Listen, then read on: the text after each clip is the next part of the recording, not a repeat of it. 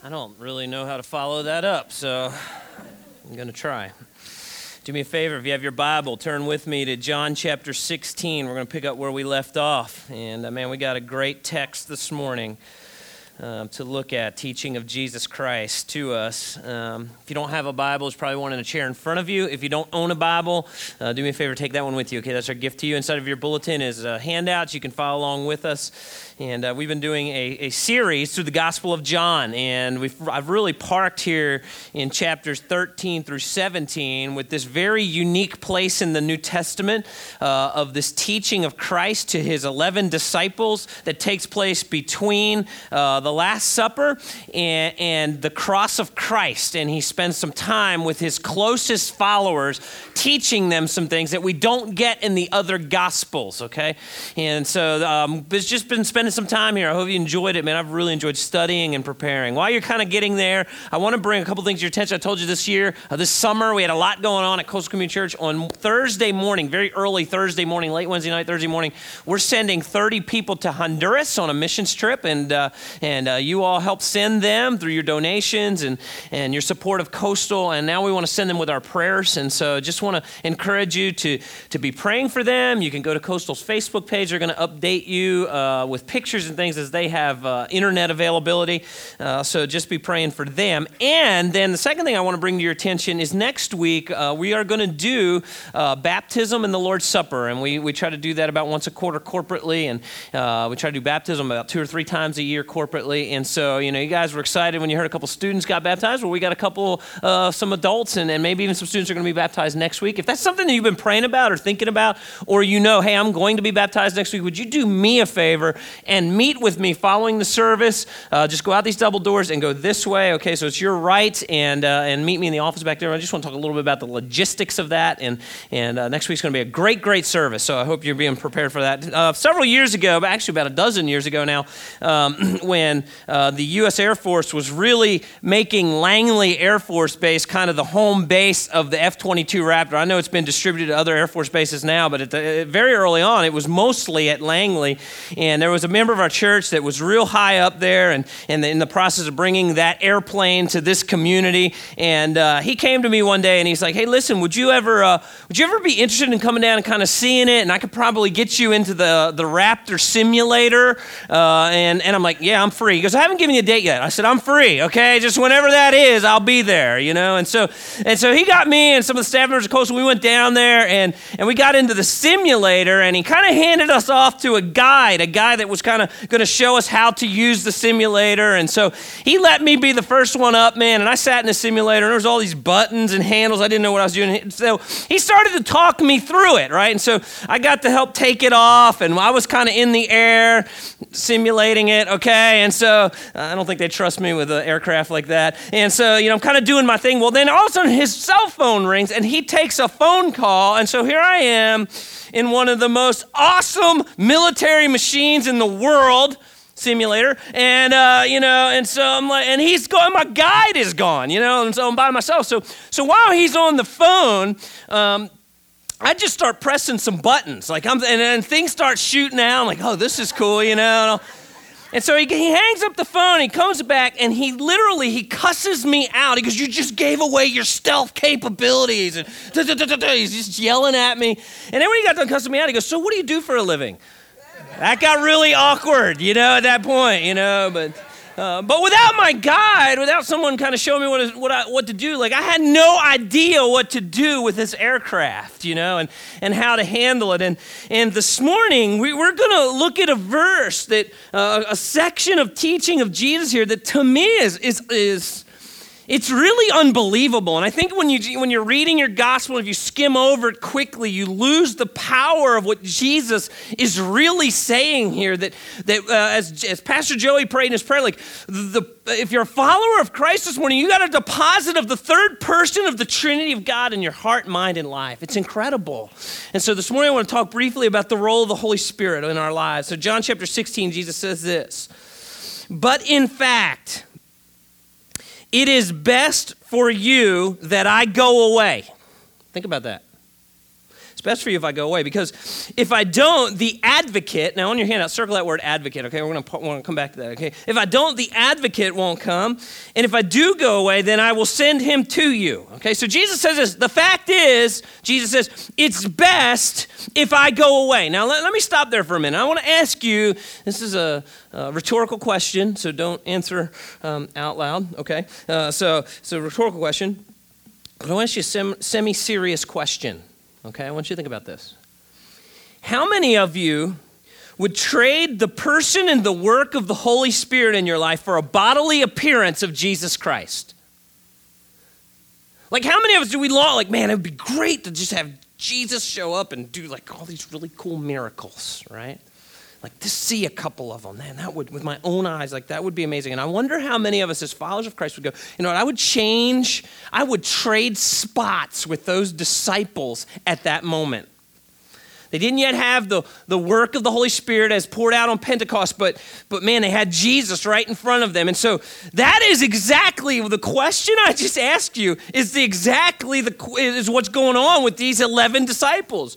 Jesus is saying, it really is better if I go away, because if I go away, the Spirit of God is going to come. And the Holy Spirit's going to come and he's going to take residence in your heart. And Jesus uses a word here. He says, I will send the advocate.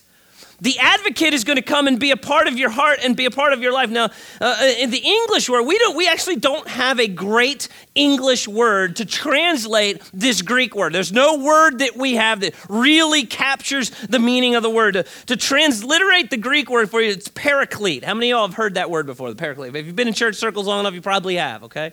He says, I'm going to send a paraclete. And it's a legal word. It's a word that was used in the judicial system in the Roman government. It had the idea of coming alongside of a person. It was kind of a legal person in a courtroom would come alongside a lawyer and help them out. Okay, that's kind of the idea of this word. The roles of the Holy Spirit in the life of the believer, to give you some context, a broader view of what's happening here. Some of the words are the idea of a helper. It's the advocate, comes into your heart and life, helps you. A counselor, an encourager. These are some of the concepts of this word advocate, okay? It's more full-orbed than our English word can even get a definition around. And Jesus reminds his disciples, if I go away, I am going to send this advocate, the paraclete, that is going to come along. He's going to help you. He's going to give you counsel. He's going to give you encouragement. He's going to give you comfort. I want to think about that for a minute. How many of you this morning came in here and there's a situation in your life going on and you're like, man, I could use some help from the God of the universe? How many in this room this morning came in here and there's something going on in your heart and life that says, you know, man, I'm struggling. Some encouragement from God himself would be awesome because I'm hurting. How many of you in this room right now, there's a thing going on that's some wisdom from the God of the universe. Like, I've got some choices to make, and they're not necessarily right or wrong. Like, I could just use some, what's the best choice? I could use some wisdom from the God of the universe. And Jesus says, man, guess what? It is better if I go away because I'm going to send the advocate, the Holy Spirit, that's always going to be with you. And it is always going to be giving you help and counsel and encouragement and comfort. He's always going to be with you. Church, the Holy Spirit is with you if you're a Christ follower this morning, doing and giving those things in your heart and life. Pretty incredible, isn't it? I'm not sure I'd trade that. Jesus goes on to say in John chapter 16, verse 8, and when he comes, man, this is important. This is an important time. I'm going to park here this morning, okay? And when he comes, he will convict the world of sin and of God's righteousness and of coming judgment. The world's sin is that it refuses to believe in me. Remember John, we titled the series Believe because John wrote that the reason he wrote this gospel is that we might believe in the person and work and the gospel of Christ. And so now Jesus here is saying, I'm about to send the advocate, the Holy Spirit, and this is going to be his role in the world. This is what he's working towards in our hearts and in our lives. And the first thing he says is he's sending the Spirit to convict us of sin. All right? Now, I love the concept that God has sent his Spirit to do the real spiritual work in our hearts. You want to know why I love that? Man, it gives me great comfort as a pastor. You know, I was talking to somebody this morning. I had a little bit of an interruption in the middle of the night. One of my kids got sick. My wife was kind enough to handle most of it, but when your sleep is interrupted, you don't get a great night's sleep, you know, and they're like, man, I might not be one of your best sermons. And there's a part of me that's like, you know what, at the end of the day, as a pastor, it gives me great comfort that the real stuff that really happens, it doesn't matter how, you know, it's a lot of weight off my shoulders. The human heart is changed by the Spirit of God, not by me, okay? It gives me great comfort as a parent, as I bring my kids up in a world that is screaming for their attention to run away from the righteousness of Christ, to know that the Spirit of God does the real heart change in their lives. I got to point them to the truth. I got to model the truth. I got to, get them in the Word of God, which is truth, which leads them to spiritual things. But at the end of the day, if their hearts are going to be changed, it is the Spirit of God that does the real work. It gives me great comfort. You know, a lot of y'all in your marriages, you're fussing at one another all the time to try to change your spouse, you know. Man, I wish they'd change. Man, I wish they'd change. Man, I wish they'd change. And you're kind of one another. If they're a follower of Jesus Christ, guess what? They got the Holy Spirit in them. If they're not a follower of Jesus Christ, the Holy Spirit's working on them. God's doing the work. We'd probably be better off spending time in prayer, right? Than bickering. Marty, I think your wife would be amen in that. Anyway, so I love you, man. I just couldn't resist. Convicts the world of sin. That's what the Holy Spirit does.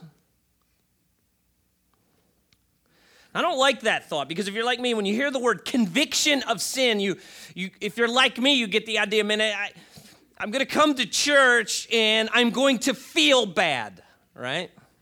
Like conviction of sin just sounds yucky, like, oh yeah, ugh, I don't want to feel bad. But if that's your take, if that's your thought when you hear of conviction of sin, you've missed the point. I love the song that we just sang. We talked about the joy and the life that my sin promised really didn't deliver, right? What did the Apostle Paul say about sin in Romans chapter 6, right? The sin has a wage. It does deliver something to you. The wages of sin is what, church? Death, right? The wage of sin is death. It's spiritual. It robs of life. In fact, the legacy of sin, according to the scriptures, is words like death and bondage and hopelessness and destruction and anxiety and fear. I mean, I've done plenty of counseling where people tell me they're anxious or they're fearful or something, and then we start talking about their life, and I find out there's a habitual sin in their life. Were you sleeping with your girlfriend or your boyfriend? Yeah, I am. What do you think the legacy of that is? You addicted to drugs or pornography, getting your high in life on something other than Christ? What do you think the legacy of that is? According to the scriptures, it's death, it's bondage, it's all the stuff that we go, I don't want to be tied up in that. So I've got really good news for you this morning. The Holy Spirit is convicting us of sin. The Holy Spirit is the one that announces, hey, the way that you're going, the path that you're on is a path to destruction. It's a path to hopelessness. It's a path to bondage. And isn't it a good thing that God's Spirit is working in our hearts to say, that is not the path that you want to be on? It's the work of the Spirit. If you're ever here on a weekend service and the Word of God is preached and, man, you're convicted of something that's going on in your life, that's a really good thing. That's the Spirit of God going, you don't want to be on this path. This is a path to death, and this is a path to destruction.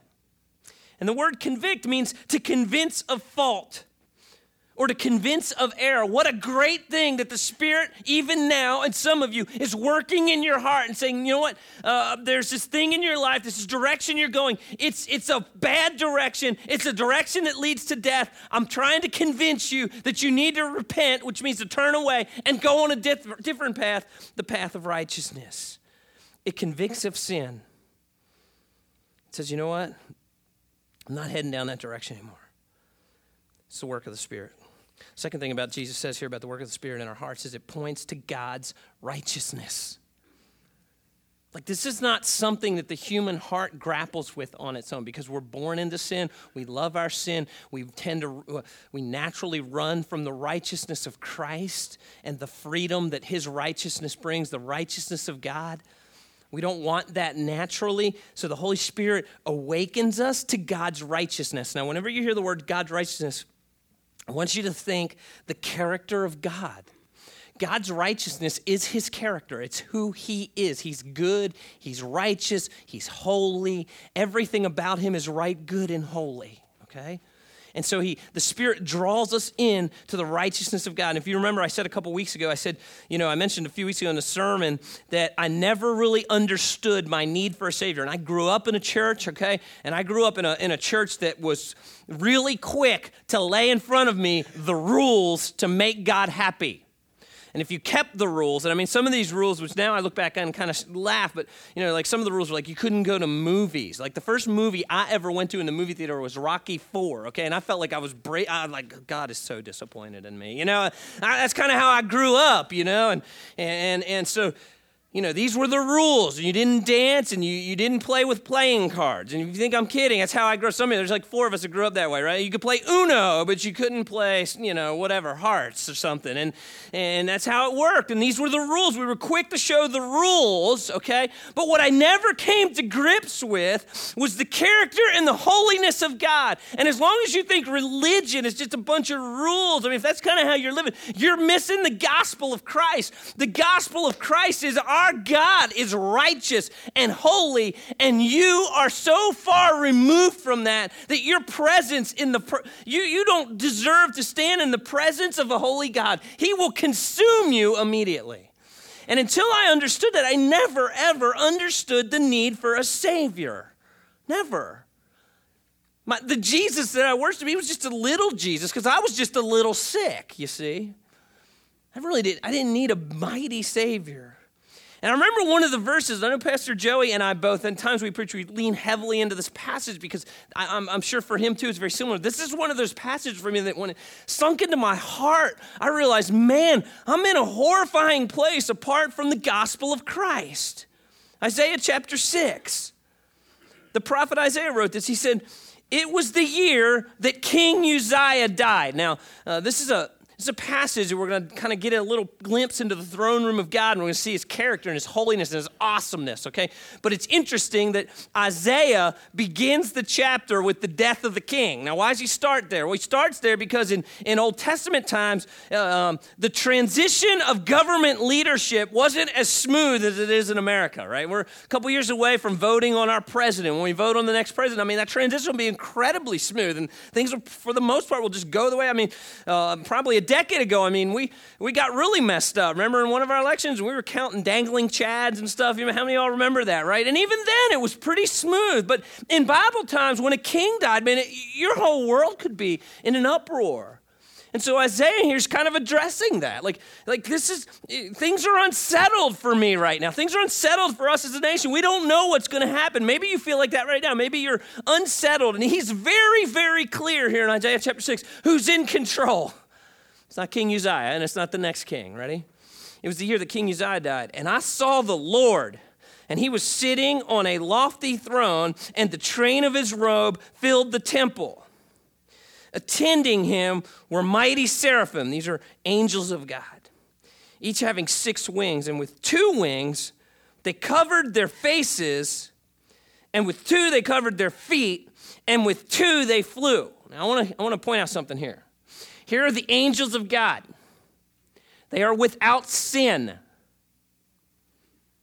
Okay, they don't sin, yet in the presence of God, they cover up. Why? Because they're the creature. They're the created. You can be righteous and holy, but you still come in the presence of God. You're still the created, okay? And so the angel is smart enough to cover up. Say, I don't belong in the presence of God. And they were calling out to each other, holy, holy, holy is the Lord of heaven's armies. The whole earth is filled with his glory.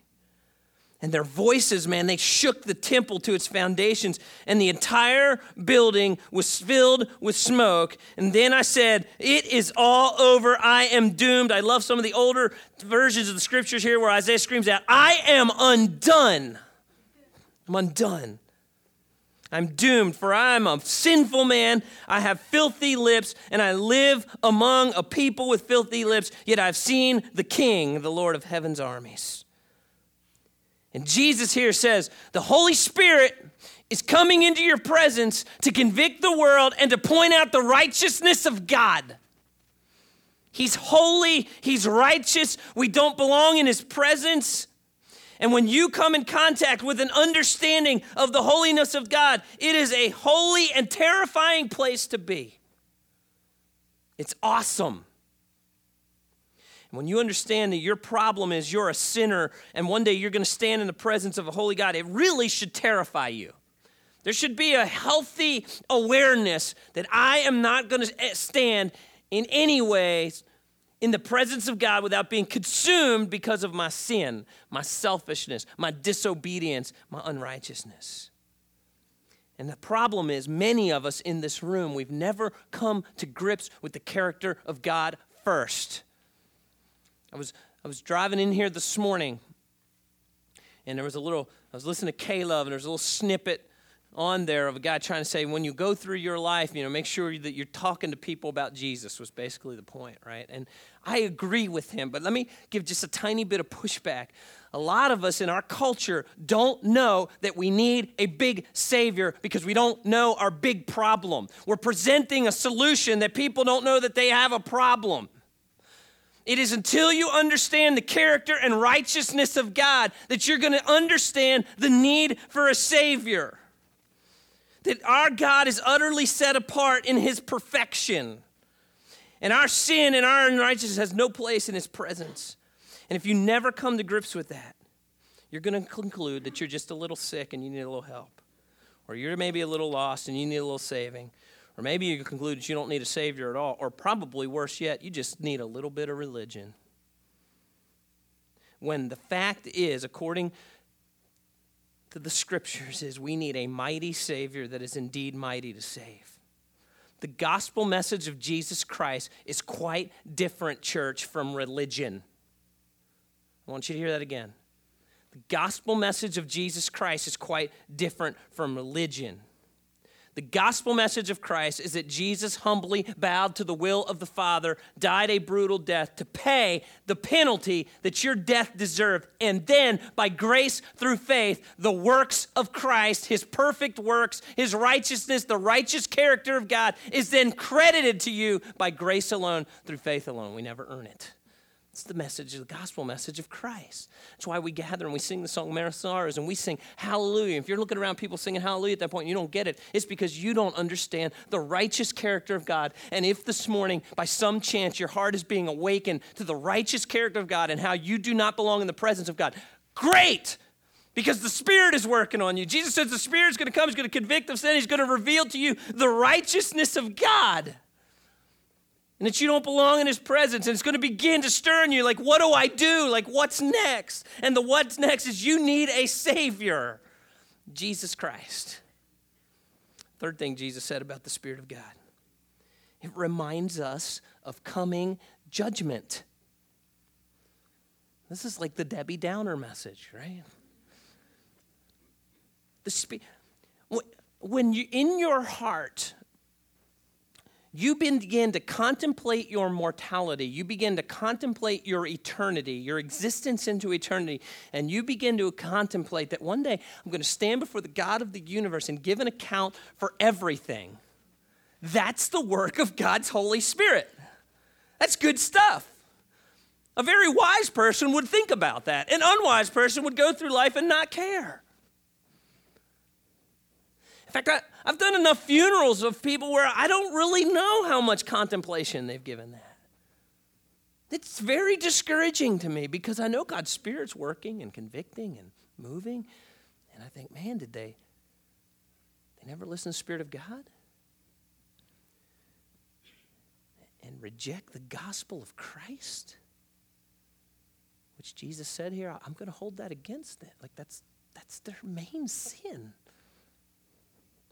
Psalm 39 says, Lord, remind me how brief my time on earth will be. Remind me that my days are numbered, how fleeting my life is. Like that's okay. And the reason that's okay is if you put that in perspective, like you're going to get up tomorrow and go, man, today, I better make today count. I better be living for Christ, and I better be thinking about legacy, and I better be giving a good day's work, and I'm representing God and all of it. Like this, for all I know, this could be. I better make this a good one today. And even if I get a few more, it's just a few more. I better make every one count, and I better be doing things that have eternal impact. Hebrews 9 says, and just as each person is destined to die, how many times, church? Once. By the way, what does that do to some things that we, even as Christians, we've kind of allowed into our vocabulary, right? What does that do for reincarnation, right? And we even talk about that, right? We use words like karma. That's karma.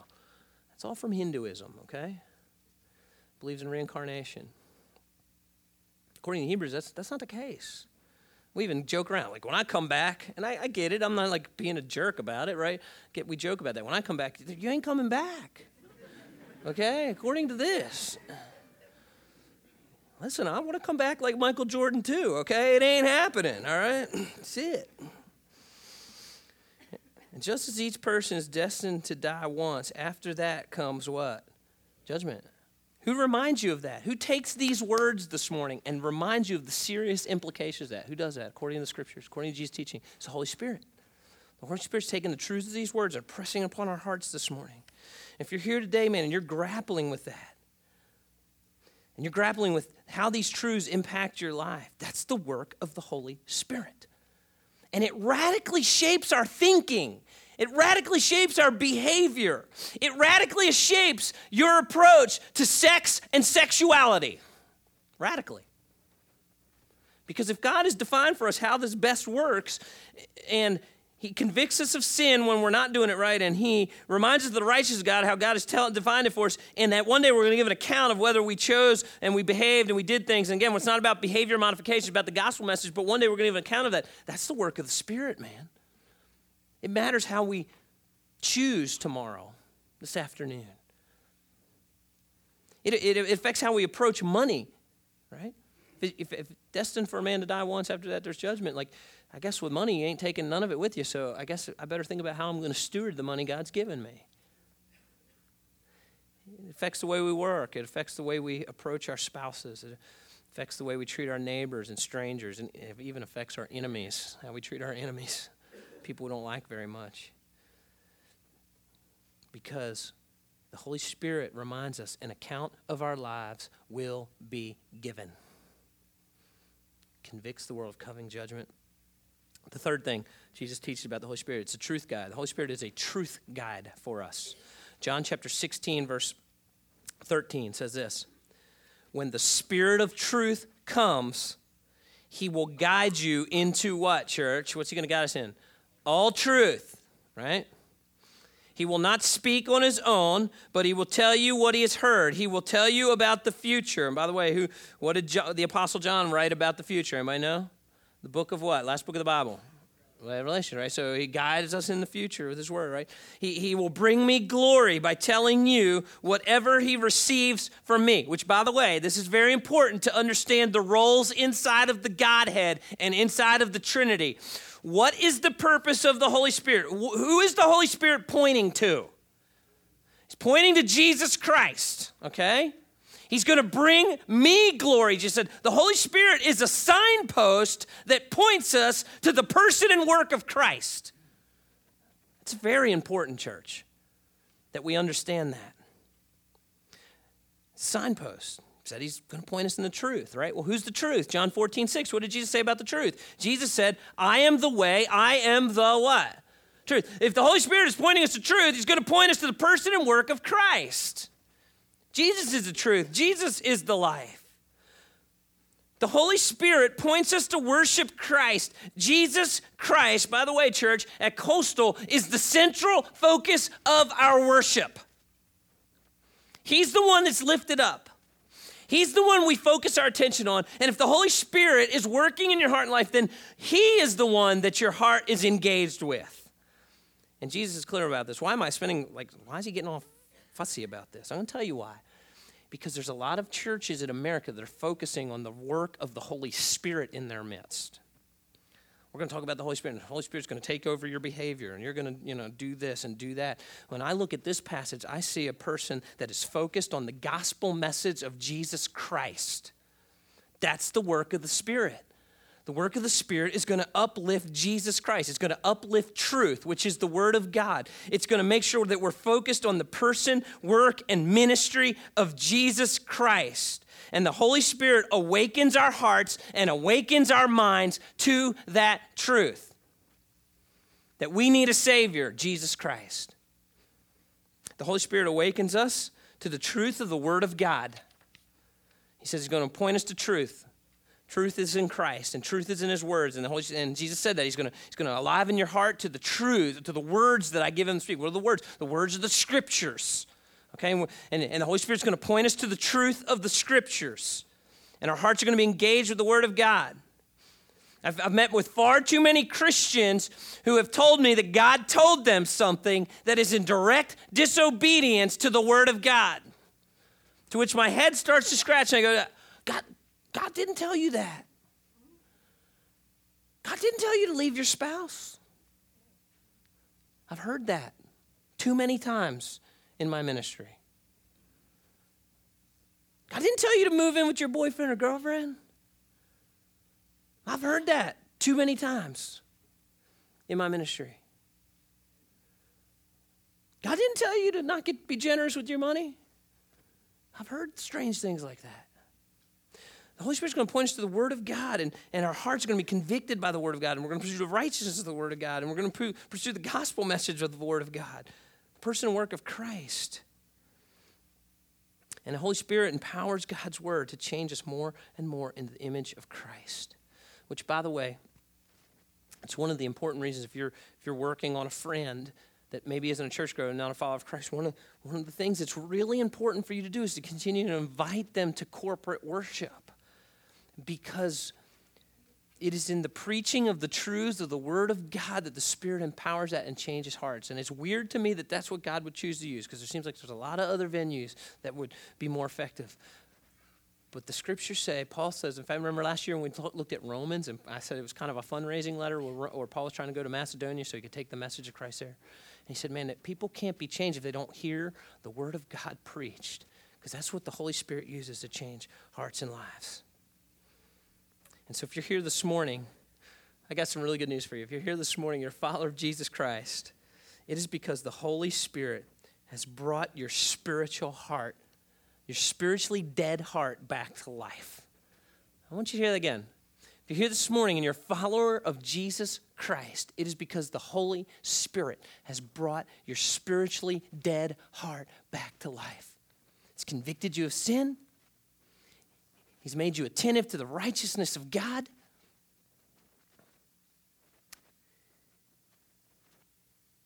He has enlivened and awakened your heart to the gospel of Christ. He has encouraged you to number your days. And he's pointed you to the truth of the gospel message of Christ. I want to finish this morning by asking a couple questions. What was your expectation coming to Coastal this morning? What was your expectation coming here? That's rhetorical. But think about that. What was your expectation walking in here this morning?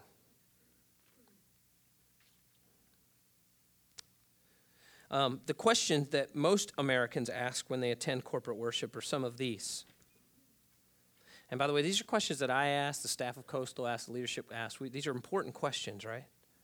But most Americans, when they come to a corporate worship service somewhere in America, ask these kind of questions. And they're subconscious. They don't always ask them out loud, but they're there. Is there enough parking for me? Did I get a good parking space? Did I have to walk a long way? Was the building neat? I mean, did I walk in and smell nice? And, it was neat looking. And did anyone greet me? And was I friendly when I walked? I mean, was I made to feel welcome?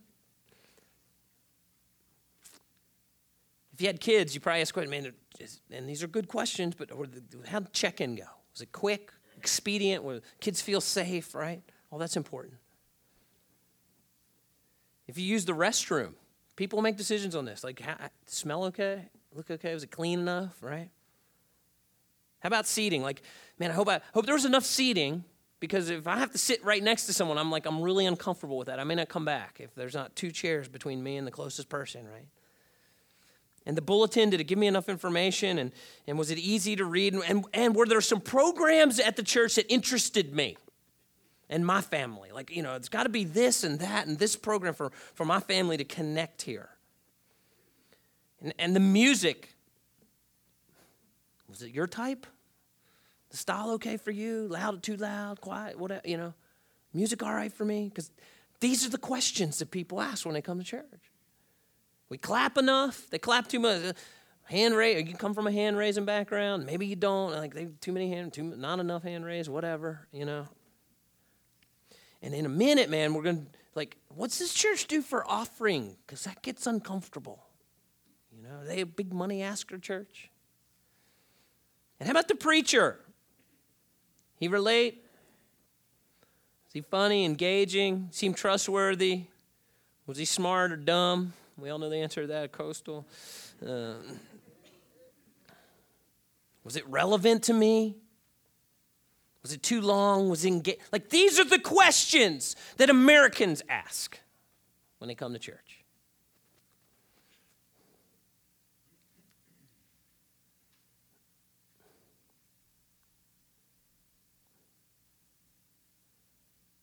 We're told that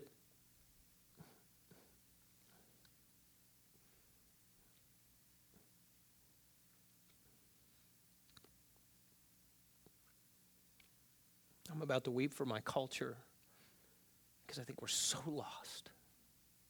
We're told that people make up their minds in 7 minutes if they're coming back or not. 7 minutes. That's all we got to make an impression for the gospel of Christ.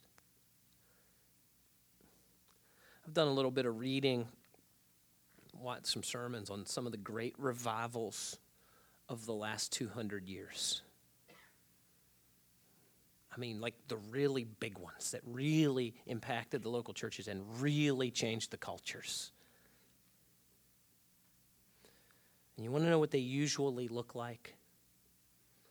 It is not about music, and it is not about parking, and it is not about childcare, and it is not about programs. You want to know what it is? In those great revivals, the very first thing that happens in the heart of the listeners is conviction of sin. I mean, it's even people that I think are probably Christians that begin to go, woe is me!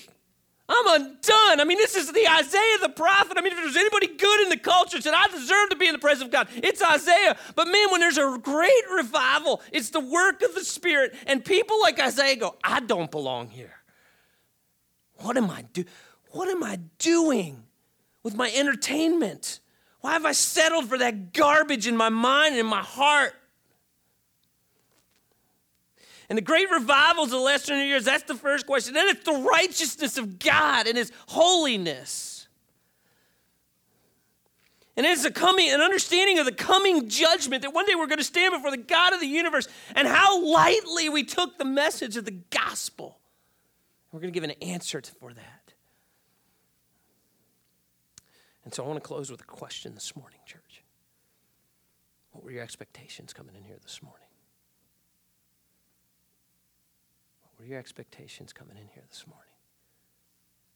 Because my prayer as I prep this message is, how awesome would it be if we became a church of people that expected God's Spirit to move through the preaching of the Word to bring us and mold us to be more like Christ. And I'm not talking about craziness and goofiness. I'm talking about real stuff. Conviction of sin and righteousness and coming judgment and truth and the gospel of Christ. What if that was our expectation coming in here this morning? Would that have changed your worship experience this morning? Let's close with prayer. Heavenly Father, I know I've heavied here at the end, but man, we're talking about real stuff this morning. We're talking about messing around with sin as if it's a small thing. You were so serious about sin that you brutally killed your own son so that we would have some idea of the high cost of sin for us to be in your presence. And then, God, by just your grace alone, you clothe us in the righteousness of Christ. We get to stand in your presence clothed in the righteousness of Christ, not because of doing, but because of done. How awesome is that, Lord? And then as an overflow of worship, we go out of these doors, and God, we sometimes don't look a thing different than the rest of the world. God, forgive us, God. I pray that even now your Spirit is convicting, God. Your Spirit is molding. Your Spirit is reminding. Your Spirit is pointing us to your Son, Jesus Christ. And that we would walk in here and we would expect to meet your truth, your righteousness, and your holiness. We would expect to come to grips with the gospel of Christ. We would expect our hearts to be renewed and to walk out of here and worship you in righteousness and holiness all throughout our week. It's in Jesus' name I pray. Amen. Church, this is our offering time. If you're a guest with us this morning, I do want you to know we are not after your money. Okay, this is one of the ways we worship God at Coastal, and so if you'd like to join us in that, you're certainly welcome to, but don't feel an obligation to give. As a guest, one thing I'd like to have from you is on the side of that bulletin is a Connect card. We call it a tear-off. If you just fill it out, drop it in the offering plate, we want to send you a thank you card for coming. I do want to let you know at the end of the service, we always have one of our prayer team members up here at the front. They have purple shirts, and they would love to pray with you. Maybe God's convicted you of some things, and you'd like to pray with someone, talk to someone before you leave. They're up here. You can come up during the offering time and come up at the end of the service. They're here to meet with you and minister to you. Okay? Joey. Hallelujah.